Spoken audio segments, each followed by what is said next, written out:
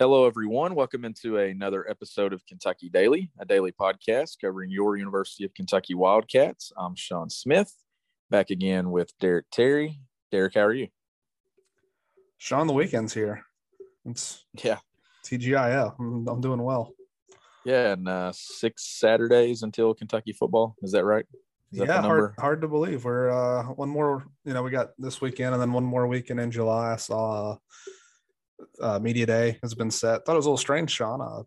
Media Day on a Wednesday. I always remember it being on a Friday and the times that I was there, but even better, right? 2 fewer days you got to wait to hear from Mark Stoops and the rest of the guys. I think I remember one year that they have it on a Sunday. I believe it was my first year that I covered the beat. They had it on a Sunday. I think that's right. Yeah, I had a nasty summer cold. I remember that kind of like I do now. So, looking forward to it. We talked yesterday about, Kentucky being down there in Hoover. Obviously, Kentucky went on Wednesday. Mark Stoops, Kenneth Horsey, Will Levis, and DeAndre Square. All those guys talked, and we mentioned during yesterday's episode that we would come back and talk about the predicted order of finish, which came out today. And Sean, were you like me? I had fully prepared myself for Tennessee to be picked second in the SEC East, but a very close outcome. But in the end, the voters gave Kentucky the nod. How much did that surprise you? It surprised me. I thought for sure, given all the momentum that Tennessee had and everything, you're talking about Hendon Hooker coming back, I thought that Tennessee would be at number 2. That's not where I was going to put them. I was going to put Kentucky at 2, given the consistency and stuff that Mark Stoops has had there, and then coming off another 10-win season. And I like Kentucky's schedule, so I was going to put Kentucky there at 2. But it did surprise me. I thought, honestly, I had a scenario where I thought Kentucky could be possibly as low as 4 in there, just going off of where they would have Florida and things like that. But Kentucky got 4 first-place votes. Tennessee got 1 first-place vote. How about South Carolina with 3, and even Vandy got 1. So a lot going on there. No, Florida and Missouri, the only teams in the East that didn't receive a first-place vote. But no, Georgia there leading the way at the top, and then Kentucky coming in at 2, and same places they were going into. Were they 2 last year or 3? 3 in the 3. That's right. Yep. So right there, I mean, just continuing to climb the ladder and getting some of that. A few years ago we'd be sitting here talking about, well, nobody respects Kentucky. Well, starting to shift, and you're seeing now. Chris Doering picked his bold prediction this Kentucky beats Georgia November 19th at Kroger Field. So there's a lot of preseason hype around this program, and it's not going to slow down, especially when you have them right there behind Georgia at number 2 in the preseason media poll. Yeah, I really thought 2 through 5, more so 2 through 4. I know South Carolina got a lot of love on the SEC network this week during media days, but I didn't think many voters would put them any higher than 4. And as it turned out, they were picked 5th. But I wasn't going to have any beef with Tennessee being picked 2nd. I mean, they did beat Kentucky head-to-head last season. They have a lot coming back. I would have understood it. But the way that it was predicted by the final outcome by the media, that's exactly the order I would have had in the SEC East. I mean, Georgia's a clear favorite. They're the defending national champions. Their recruiting has been on a level that no one else in the conference, on this side of the conference, is even close to. So despite losing a bunch of generational talent on defense, you still got to give them the nod, and far and away, I think, the nod. And then, Kentucky and Tennessee, they were separated by 3 points. Kentucky had 932. Tennessee had 929. So another big thing, too, is, to me, like, if you're going to finish second in the East this year, I think you got to have a minimum of 5 wins, I would guess. And I think Kentucky's path, and if you go 5-3, I mean, you could possibly split with another team. When you go back to 2018, Kentucky and Florida were both 5-3 when they finished second. Last year, Kentucky did finish second outright with a 5-3 record. So that's kind of how I feel like this year it'll be. And I think it's easier to find 5 wins on Kentucky's schedule versus Tennessee. Like, I think for Tennessee to get to 5 wins, they're going to have to beat Kentucky. Whereas I think Kentucky can get to 5 without beating Tennessee, because You have the road game at Missouri. I think Kentucky will be favored. Home game against Vanderbilt, and you really got to win the two at home against South Carolina and against Mississippi State. That'll get you to 4, and at some point, you got to split one of those, or 3 big road games at Florida, at Ole Miss, at Tennessee. If you just win one of those, you can afford losses to Georgia and some others and be right up there for second in the league. Whereas, Tennessee, I think coming into the season, you got to kind of already pencil in 2 losses in the league because they have to play Alabama every year. So you got to play the Alabama, the SEC West favorite, and you got to play the SEC East favorite. They're going on the road to Georgia and at home against Alabama. But, Alabama would be my pick to win the national title overall this year. So that's 2. And then you're talking about their other West game is at LSU. And I don't really know how good LSU is going to be this year. I think Brian Kelly is certainly a better coach than what Ed Orgeron is. But they've had a lot of turnover, but they still have, they've still recruited incredibly well the last few years. I would guess that will be a difficult game for Tennessee to win. So, you're already looking at potentially 3 losses right there. And that's saying, all right, they take care of business against everyone else in the SEC East. Excuse me. And I don't think it'll be that easy for Tennessee. But Florida, I just don't really know what to think about them, man. They have like 34 new players or something like that. 4th, I thought was probably fair. And hell, I think you probably get a lot of people who argue that South Carolina deserve to be ranked above them just because Beamer does have some body of work. Plus, they've added some, interesting transfers with Spencer Rattler. I think the thing, if you're like a South Carolina supporter this year, is you're like, we went 7-6 with a walk-on quarter or a grad transfer quarterback, graduate student, right? They like pulled him off the dude was supposed to be a coach, right? Like a GA. So, so you say, hey, we got the 7 wins last year.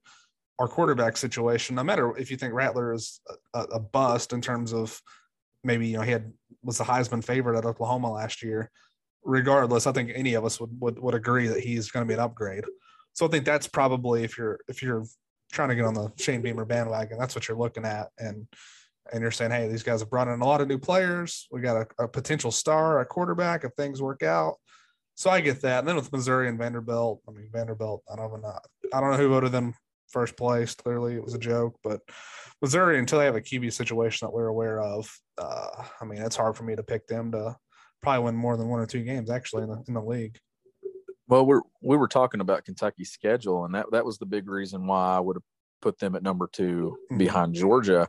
And when you look at the schedule, the toughest game, obviously, Georgia. It's at Kroger Field. It's late in the year. You have no idea what scenarios and what situations those 2 teams are going to face up until that point in the season. We don't know what things are going to look like, injuries and everything else that, will definitely play factors when it comes to the pecking order in the division and in the SEC and winning games in general. But when you look at the schedule, I just don't see that one game where I'll just circle it, say Kentucky can't compete and couldn't have an opportunity to win. If I did, it would probably be the Georgia game. Mm-hmm. But you would think that they're in a position this year to compete at a better ability than what they were last season. Like, this isn't the same Georgia football team that just won a national championship, and it's at Kroger Field. But when I look at the other games on the schedule, we know that obviously Tennessee and Knoxville will be tough. Kentucky did win the last time they played there. I do think that that'll be an evenly matched a game for Kentucky, a game that they can win. Florida on the road, we know that that's a game that Kentucky could possibly win. I think it'll be under a touchdown underdog if they are an underdog in that matchup. On the road at Ole Miss, there's not that one game that you look and say, well, Kentucky can't win it. The same way that you were talking about Tennessee's schedule and Alabama and Georgia and those things where you just don't see them competing and winning those games. I don't see that on Kentucky's schedule. And that's the thing that stands out to me why I think that this could be another big year for this team. We'll go through here in a little bit, not today, but in a later episode and do our season prediction game by game. I have felt myself – I'll go and say it. I'm going to pick Kentucky to beat South Carolina, Mississippi State at home, but I have felt myself shift a little bit in the sense that, like, I don't want to speak for anybody else. I feel like maybe because Kentucky's done so well at home against those teams and South Carolina in general in the Stoops era, that it's almost like we've put that in as a game that they're going to win. Really, no doubt about it. And I'm not quite there with, like, I think those are both going to be pretty tough games. One thing I do think could be in Kentucky's favor, especially for the South Carolina game, is if the start of the season is going as well as we think it can, that will be the first true game, I think, at home that really gets people fired up, because you have the season opener. People will be just really excited, just like always, start of a new season. It's going to be a sellout probably. And people want to come out and see this team start off what we hope will be a great year. So, I mean, you always get a lot of excitement for that game. But then you got, I think it's, they got to go to Florida, obviously, the next week. But then the next home game, it's Youngstown State, right? And then Northern Illinois. I mean, games that you would expect Kentucky to win. So you're talking about playing 5 games in the season before you really get to what you would call a big-time home atmosphere, because you have the 2 SEC road games and the 3 home games against non-Power 5 teams. So I do think that game, if it's, South Carolina's maybe they got a tough start to the season, but if they're playing pretty well, and, regardless if they're playing well or not, it's going to be the first home SEC game that I think people are going to be really jacked up for. And if they win that one, then obviously it just kind of carries over. You know how it is every season. Every week the games get bigger and bigger the more you win. So I do think that will be in Kentucky's favor. But those 2 games are kind of starting to scare me just a little bit. But I still feel like the overall talent on Kentucky's team and just the schedule overall, I think they're going to find a way to get to at least 8 wins regardless. But, Sean, I think we've officially reached the first time in the Stoops era. You mentioned I think you mentioned this, but last year, I want to say when they were picked to finish 3rd last year, I think it was the highest that ever been picked to be finished since they went to the divisions in the SEC East and West. And then obviously this year, you're getting picked 2nd. To me, if you're getting picked 2nd, you're looking at probably a projected record of 9-3, 5-3 in the league, something like that. Yeah. So you're talking about a point now. If they go 8-4, 4-4, they failed to meet expectations in the preseason, which will still be just if they were to go 8-4. Just say hypothetically, it's what they finish 8-4. It'll just be the 3rd time since '84 that they've won, more than 7 games in the regular season. Yet we'll be looking at or I shouldn't say we. I mean, you just never know until the season plays out and kind of how things went. But they've kind of reached that mark now that when you get picked this high, like Kentucky has, I feel like they're a team that it's easy to look at and say down the road that maybe they disappointed if things didn't quite go the way they wanted it to. Does that make sense, what I'm saying? Well, it does, because we talked about that going into last season and things. And I think even after the season was over, you've changed the benchmark of what is accepted at Kentucky. And at one point, 8-4, people were celebrating and printing T-shirts and everything else. But if they go 8-4 this year, with all the hype that's surrounding this team, heck, if they'd have went 8-4 a year ago, I think that fans would have been disappointed and upset. So it seems like 9-3 is the mark for a regular season. But if they ever can push it and get to that 10-2, and they were so close to doing that a year ago, if they hadn't let that game versus Tennessee slip away at Kroger Field, I mean, you're sitting there thinking, where can this program go if they keep doing that? But it's definitely the expectations of what quantifies as success has definitely changed, and it's changed in the last 5 years significantly. And it's hard to just throw a blanket thing and say, all right, well, if they go 8-4, they didn't meet expectation. I know I just said that. I was trying to talk how the SEC and national media will probably talk about this program. To me, I think if Kentucky's not playing I think when Georgia comes to town in November, if that game it doesn't mean something, then I think people are going to say Kentucky's season was a disappointment. And I don't know if that's totally fair, because what I mean by that is, I mean, you could have a scenario where Kentucky goes, I don't know, let's say 6-2 in the SEC, and they could be sitting at a spot where they're 9-2. But then what if you lose a little? You know what I mean? There's just so many scenarios where you'll feel like maybe you left something on the table. What if they drop one of those games to Mississippi State or South Carolina? But what if they go on the road and beat Tennessee? Just how do people feel? It's always so tricky to just kind of say a blanket. If they go 9-3, then everybody's going to be happy, because last year they went 9-3, but had how many people left that season feeling like they should have won 11 games though? So that's just how it goes.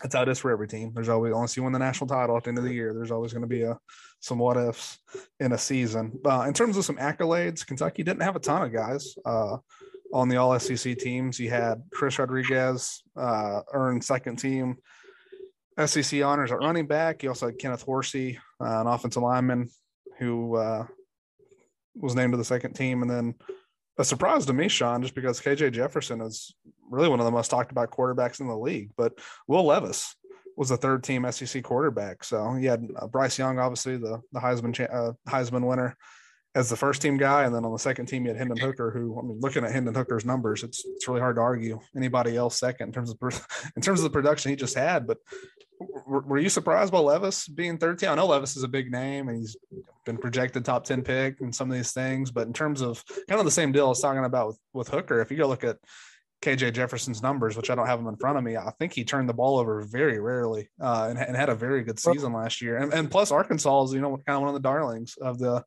SEC West coming into the season. It's only a kick, a jump, a block. It's only a serve. It's only a tackle, a run. It's only for the fans. After all, it's only pressure. You got this. Adidas.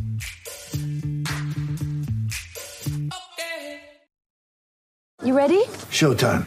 On May 3rd, summer starts with The Fall Guy. Let's do it later. Let's drink a spicy margarita. Make some bad decisions. Yes. Audiences are falling in love with the most entertaining film of the year. Fall Guy. Fall Guy? Fall Guy. That's what the poster said. See Ryan Gosling and Emily Blunt in the movie critics say exists to make you happy. Trying to make it out? Nope. Because I don't either. It's not what I'm into right now. What are you into? Talking. Yeah. The Fall Guy. Only in theaters May 3rd. Rated PG-13. Honestly, I'm not surprised.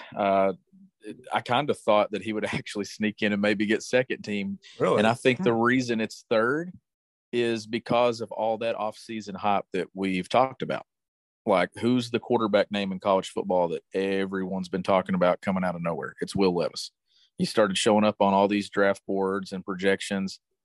I think a lot of times if with the SEC media, you have those media people that vote on this that, I mean, I'll admit, I don't know every single thing about Georgia football, and I don't know every single thing about South Carolina's program. And obviously we have people on this show that, for those reasons, to come on and talk about those teams who are beat reporters that cover them.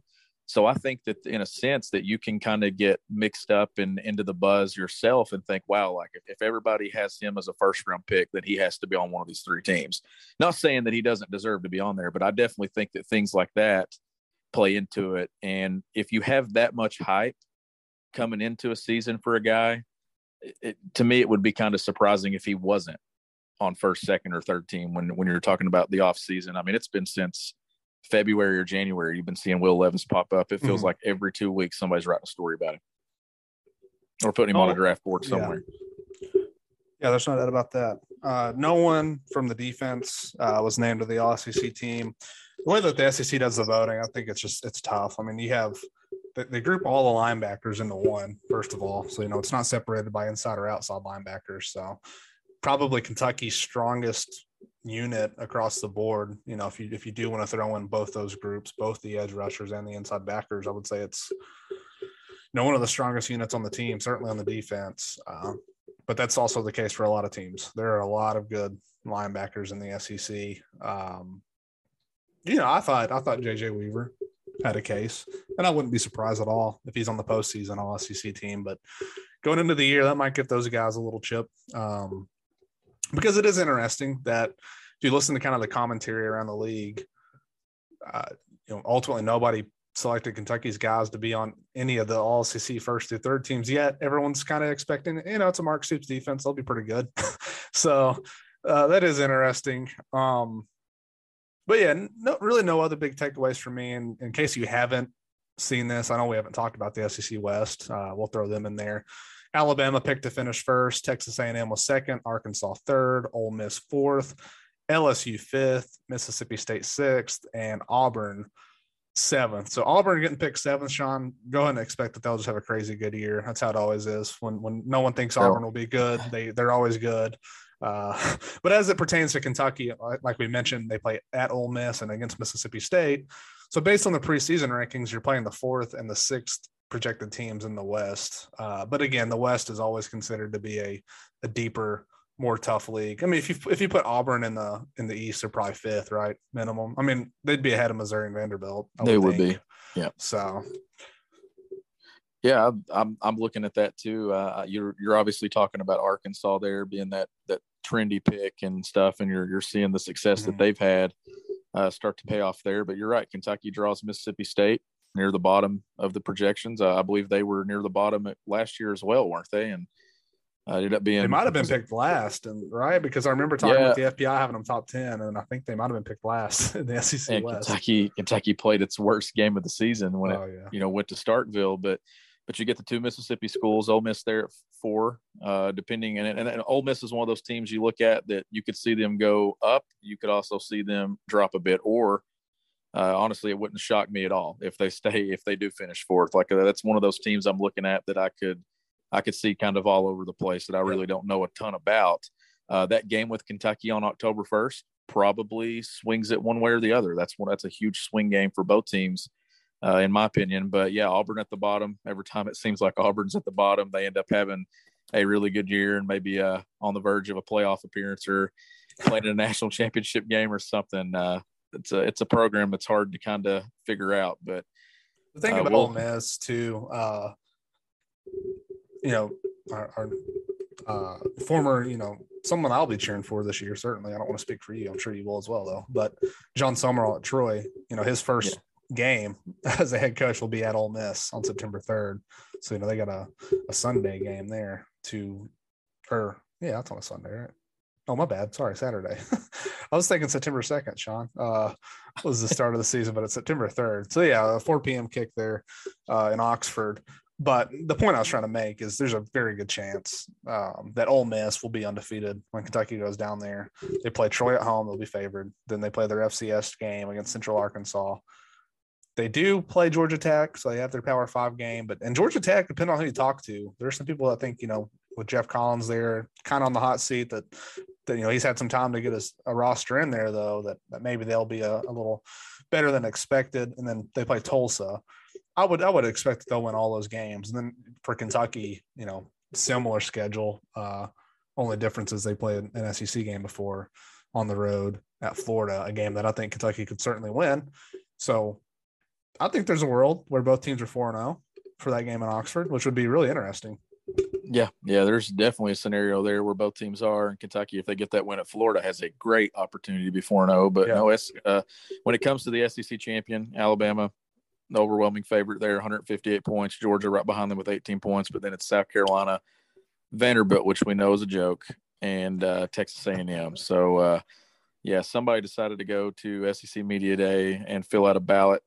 Who knows who it is, and put Vandy as winning the SEC. So I don't see that happening, but we'll definitely entertain it. Maybe Vandy did that themselves. I don't know. I think you're just looking to try to get one. I don't know where it would come, Sean, but I do think Vanderbilt will win an SEC game this season. And I was actually just thinking about them not too long ago. Isn't it kind of odd how well Kentucky – well, I shouldn't say it's odd. I mean, you would expect to play well against Vanderbilt, but Kentucky always seems to play very well in Nashville, yet the last few games in Lexington have not been easy. No. Matter of fact, I want to say they've all been one-score games, haven't they?